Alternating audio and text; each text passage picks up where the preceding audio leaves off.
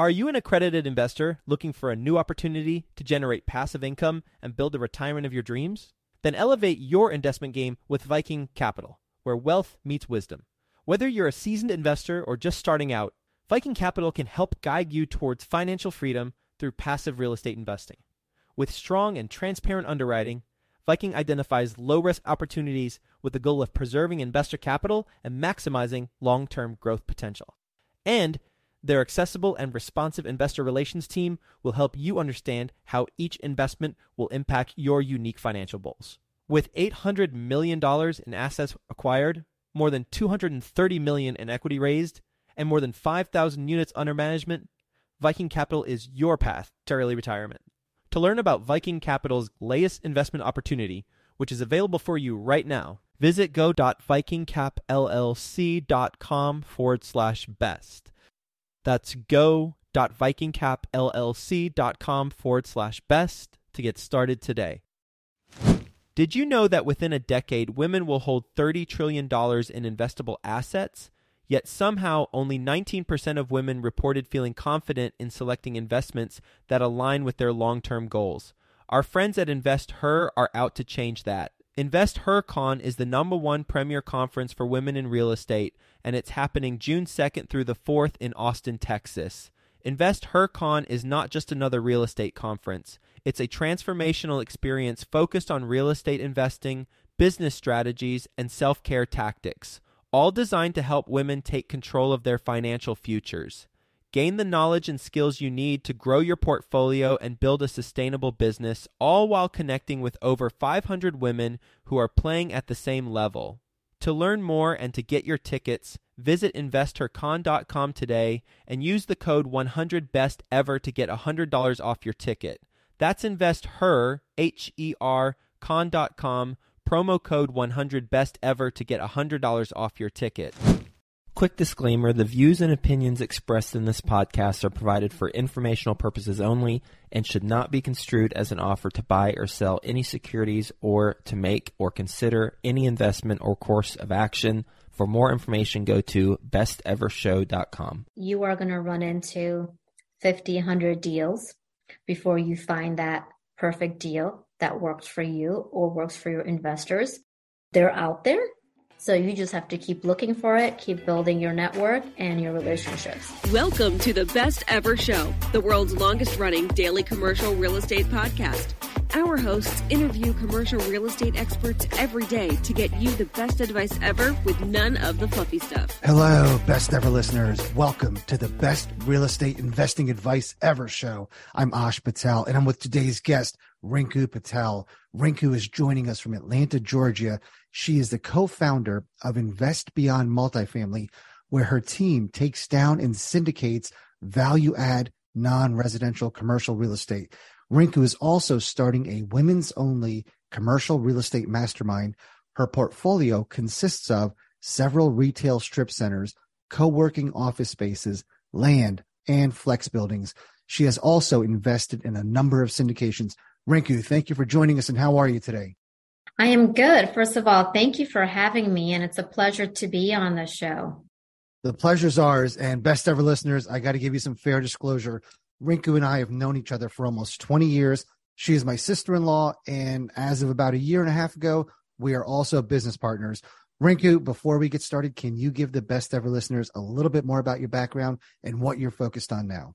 Absolutely. So typically went to college, got a degree in computer information, worked in IT for several years, and then got an opportunity to start a franchise business. Did that for several years. And that process is where I started to learn about real estate and land, because those franchise businesses were located on retail property that came with the deal pretty much.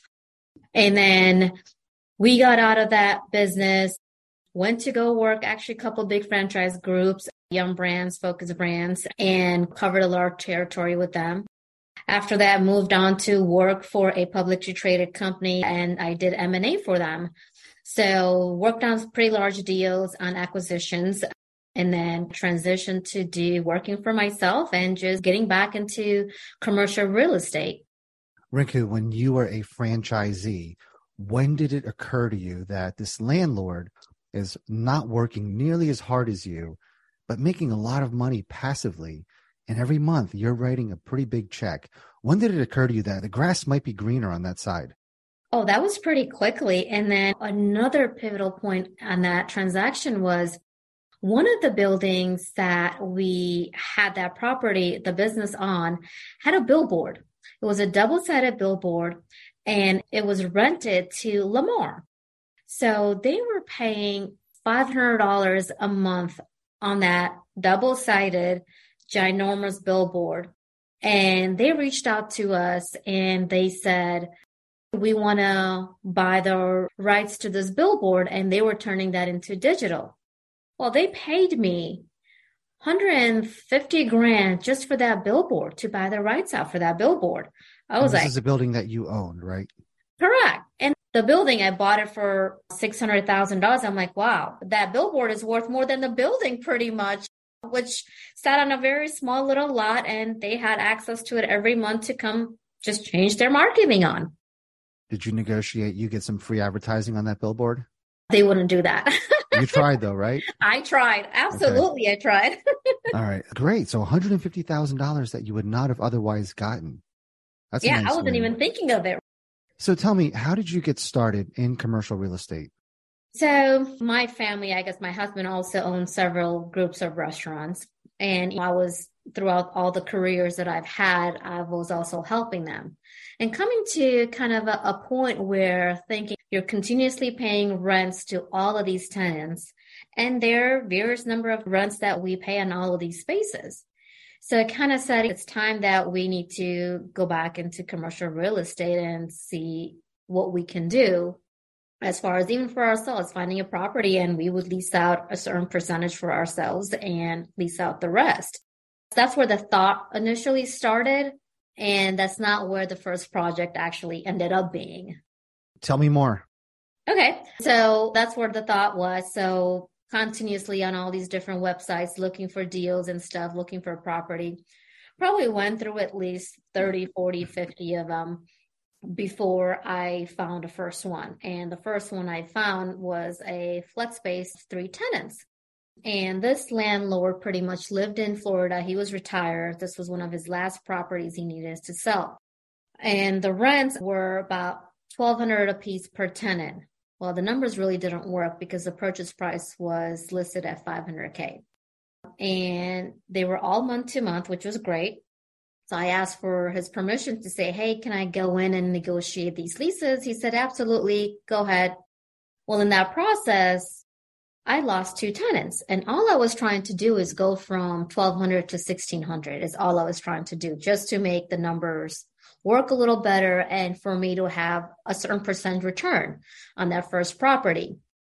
So when I lost those 2 tenants, I went back to the seller and said, hey, these 2 tenants are leaving. I need you to extend this purchase contract for an additional 30 to 45 days for me to market this place and get other tenants. He said, sure, go ahead. He didn't ask for any extra earnest money or the earnest money to go hard or anything, which was a great sign.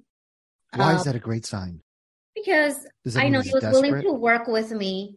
Okay. And he was retired. He wasn't managing the property. He was just waiting for that $1,200 checks every day. He had this property pretty much free and clear. Okay, a couple of questions on this. So there was 3 tenants there when you started looking. Mm-hmm. How many total suites were they? 3.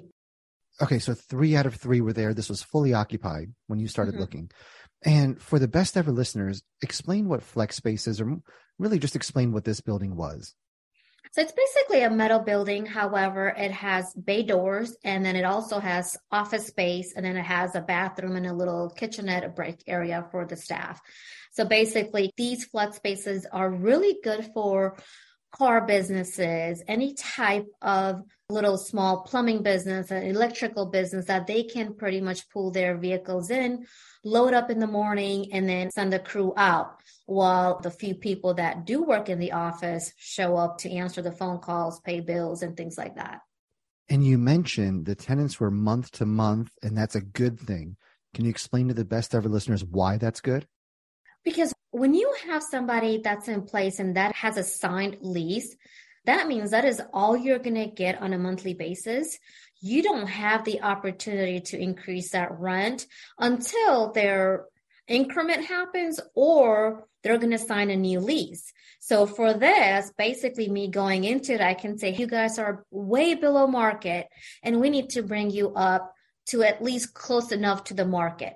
In this case, 1,600 was not even close to market. It was probably halfway to the market. All right. So now the seller thought he had a fully leased property and he's losing 2 tenants thanks to you doing these interviews. And you asked for more time. What are your next steps? So next step was I go to Staples, print out these big for lease signs with my cell phone number on there. I put it on both of the windows and spaces. I picked up some for lease, those yard signs with my phone number on that. I wrote it with a Sharpie, posted it on the grass area in front of the building as well, and pretty much went to Facebook on the marketplace for the specific area, posted it on there. And within 2 weeks, I actually was able to lease out the spaces. For how much? One space, I leased it out at $2,250. And then the other one, I leased it at $1,650. Wow. Okay. So you've added a ton of value to this property just in due diligence. Right. Okay. And did you negotiate a reduction in price at all since you started out with a fully leased building and now you got some vacancies? I did. So I was able to negotiate at $434 from his original list price was at $500. Okay. And how long ago was this? This was over 2 years ago. What is that building worth today? Oh, that building probably is worth around 1.1 right now. Okay. So you almost triple the value of a building in 1 year by signing a couple new tenants. Correct. All right. So that's a big win. I want to go back to those franchisees and restaurants. Your family has a number of restaurants. This is interesting because a lot of restaurateurs never even consider buying commercial space. All they want to do is lease. And then on the flip side, I've had some friends of mine and they're like, gosh, you inspired me. We're looking for a second location for our restaurant and we're going to buy instead of lease. And that kind of sucked because I wanted them to lease one of my buildings, but apparently my inspiration led them to buy a building. The problem is they ended up buying in a location that's not ideal just so they can say they own the real estate. So explain to me the mindset of a restaurateur. Do they typically think about buying, leasing? Do they care about owning? Is location more important than owning real estate? So definitely for a restaurant, location is more important on where you're at. You want to know your area and where you're going to go into, who your demographic is, what your food or alcohol or your dessert shop is appealing to. And do you have those demographics within that area before you even look at leasing a space and let alone buying? And that's the reason I'm getting to is why I ended up in my first flex space is because it is so hard to find a restaurant space, let alone a retail restaurant space that I can go into with the right demographics, because those strip centers are already owned by bigger guys and not somebody that who's really starting out or who's really new or who's in a restaurant industry and now wants to go into owning real estate. So those are really hard to come by or hard to find. And then as a landlord, we see tenants put hundreds of thousands of dollars into our buildings. When you're leasing, does that not pain you to put so much money into a building that you don't own? And when you leave, all that money kind of stays behind. Is that not painful? Oh, absolutely. Because we will go into a space and put in brand new flooring, all the decor, brand new furniture. We would build out the whole bar, the bar back, all that tiling work, the patio work that it takes, the cover up patios, if we're installing a cover up patio, all the planters you put in, basically the music system you put in, the lighting system you put in to have the right lighting and the atmosphere to bring in the customers. And then when you leave, all that is left behind. And the biggest expense that a restaurateur doesn't realize that they leave behind and they have to is the attached hood. And those hoods are very expensive to put in because they involve a roof cut, obviously. and they can be taken out. And there's fire suppression that goes with that hood as well, right? Correct. And this is why we love commercial real estate. You never find apartment tenants saying, I'm going to redo this floor. I'm going to put some luxury vinyl down. I'm going to remodel this bathroom. It just doesn't work, right? But with commercial, it's our tenants will put so much of their time, money, and effort into our buildings. So yeah, I wanted to dive into what it's like as a business owner to put money into somebody else's building. So thank you for that. All right. So you got this flex space. What did you do next? So next deal, I actually will give you a failure that I actually had. It was a 23,000 square feet building that I put under contract. And in the process of due diligence, I realized those taxes were extremely high. The tenants were okay. I know I can add the value to it or bring in better tenants and improving the building image as well. But the great thing working for it was it was on a busy road and in a growing area. So went to the city, met with the taxes department and everything, try to decrease the taxes. They said, well, absolutely not. We don't do that. We will never do that. I tried several times. So I let it go. And till this day, I feel like that was a good deal. Did you try to negotiate the price before you backed out? I did. And then negotiated a little bit.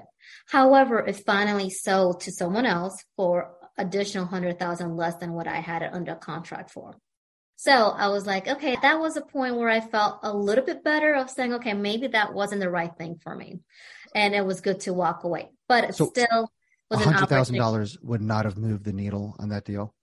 Right. Got it. Okay. Yeah.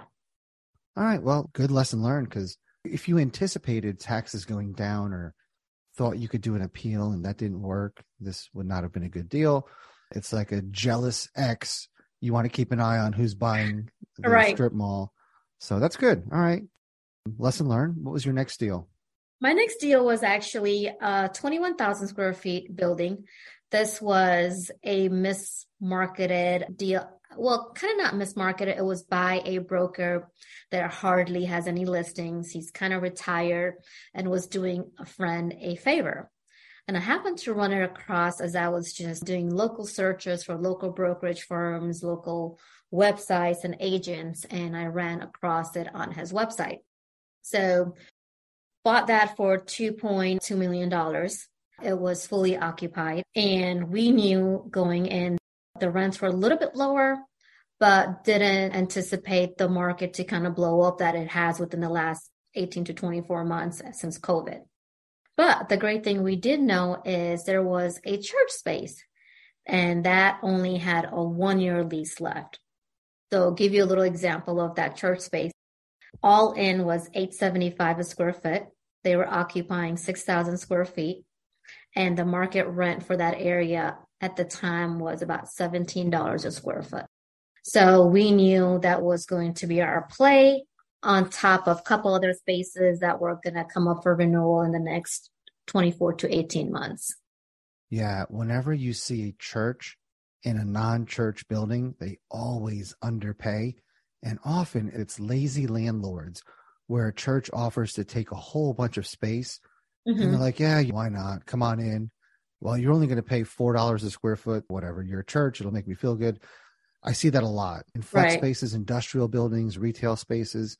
And that's a great value add, because if that space is in demand, you can charge a lot more money to a normal retail tenant versus a church. So did you end up raising money for that $2.2 million? I did. I raised a little bit money for that to bring a couple investors in. And that was just a simple raise to kind of get my feet wet, to learn raising funds and trying to get into syndication process pretty much. And what kind of debt goes on a $2.2 million commercial strip mall? So I have a relationship with the local bank here that's based out of actually Alabama and Georgia. And I was able to secure a loan at 15% down payment. Loan on that was, I want to say 4.25% was my interest rate on that property. How long is that locked for? It is locked for 5 years. Okay. And then it just readjusts to market? Mm-hmm. Or you refinance at 5 years. And how many years is that amortized over? 25 years.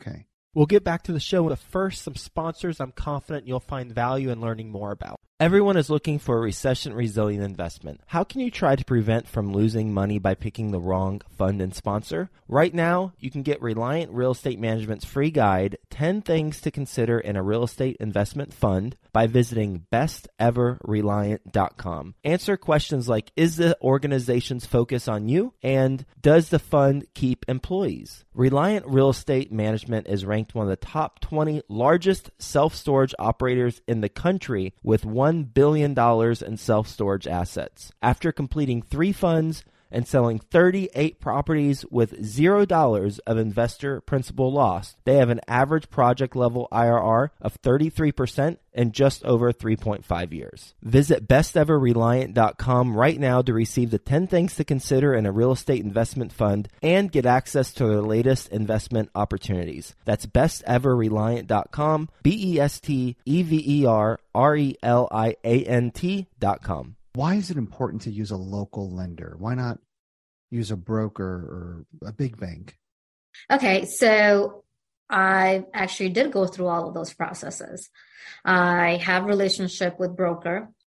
Broker, pretty much what he does is that he goes out and finds investors. So basically, he's making money on my deal. So he's increasing that.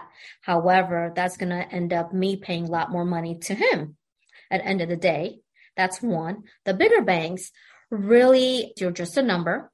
I tried that process as well. The requirements were a lot higher for bigger banks as far as what the down payment would be. It was more closer to 30%. And this is more appealing to me as to only having 15% down payment. Yeah, and that's important. So best ever listeners, I've done the same thing. I've had big banks approach me and say, we would love to refi your entire portfolio. And I thought, wow, maybe I could save a whole point on interest rates and pull a bunch of money out. And then when they go through my portfolio, they only want properties that have been fully stabilized for 3 years or longer. And they don't want anything with mom and pop businesses in there. So it's like, okay, you want to cherry pick all the good stuff and leave the remaining stuff with my local lender who went to bat for me and took a chance on me. So I think I've done a solo podcast on this where it's so important when we're doing our value add commercial deals to find and partner with a local lender. So thank you for that. How are you finding these deals?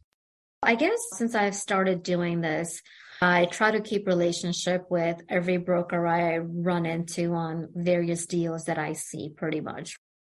And they might not work out, or they might work out, or somebody else might beat me to the punch on some of those deals. However, I make an effort on a monthly basis, send them a text message or an email saying, you got anything coming up? You got anything under market? Anything that you're signing pretty much.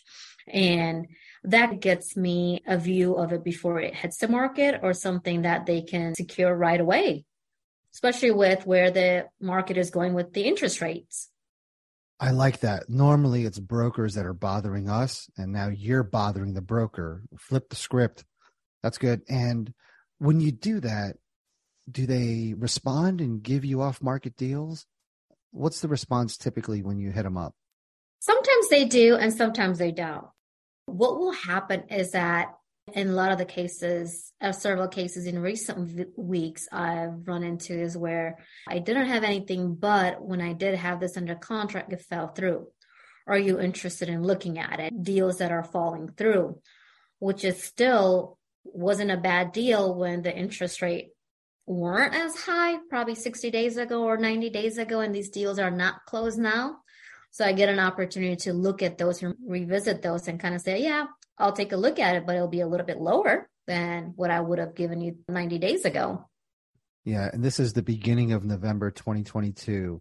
And I'm assuming you're feeling the same thing where sellers are still stuck on the price they could have gotten a year ago.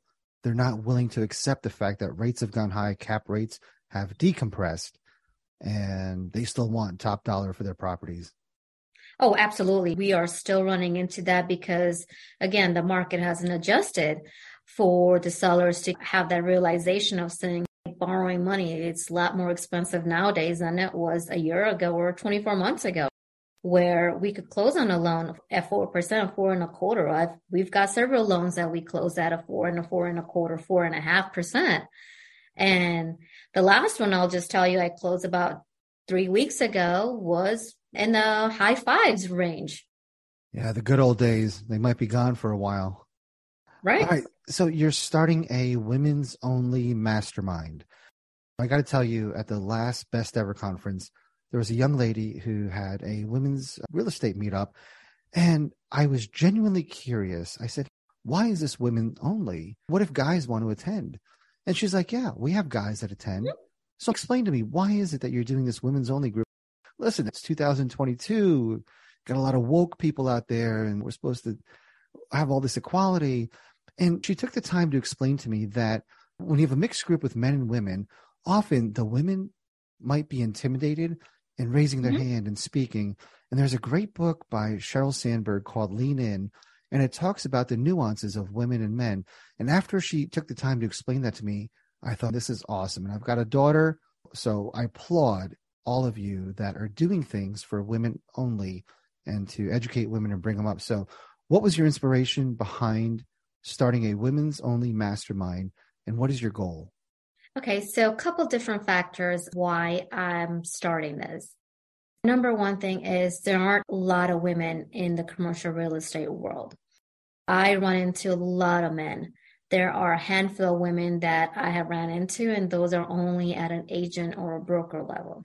So that was one reason where I can empower women to say, you guys can just as be equal. You guys can just as do what these men do. Third is, it annoyed me to the fact that why I need more women in this industry is because at least once a week, I get mistaken and get called Mr. Rinku Patel, and it annoys the crap out of me.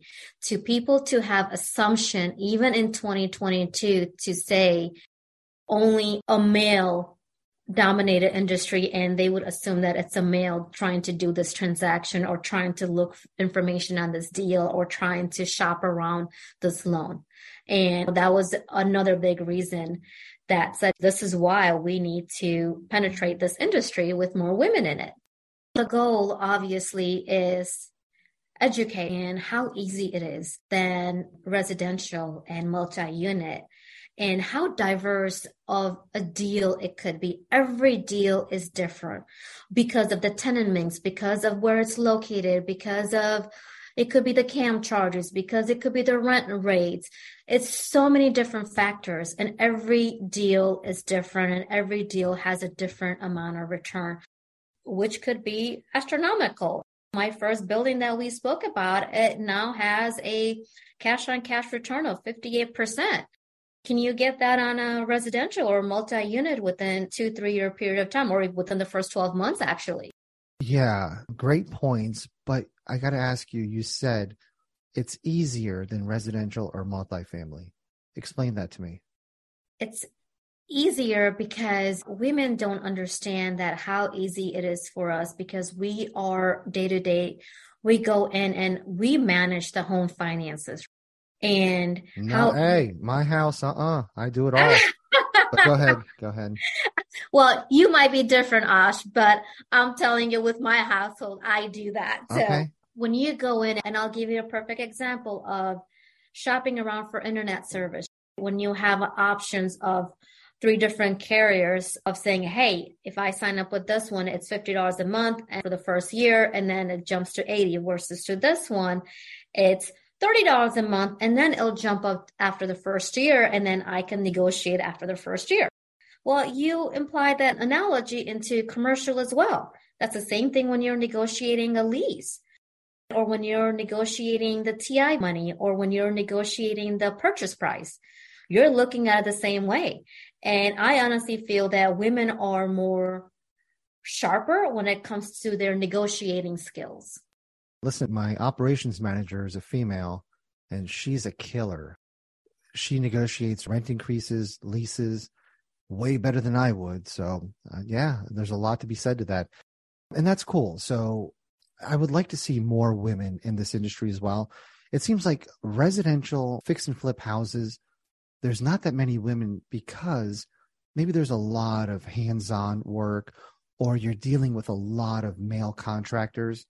With multifamily, it's impressive to see how many women are syndicators, are capital raisers.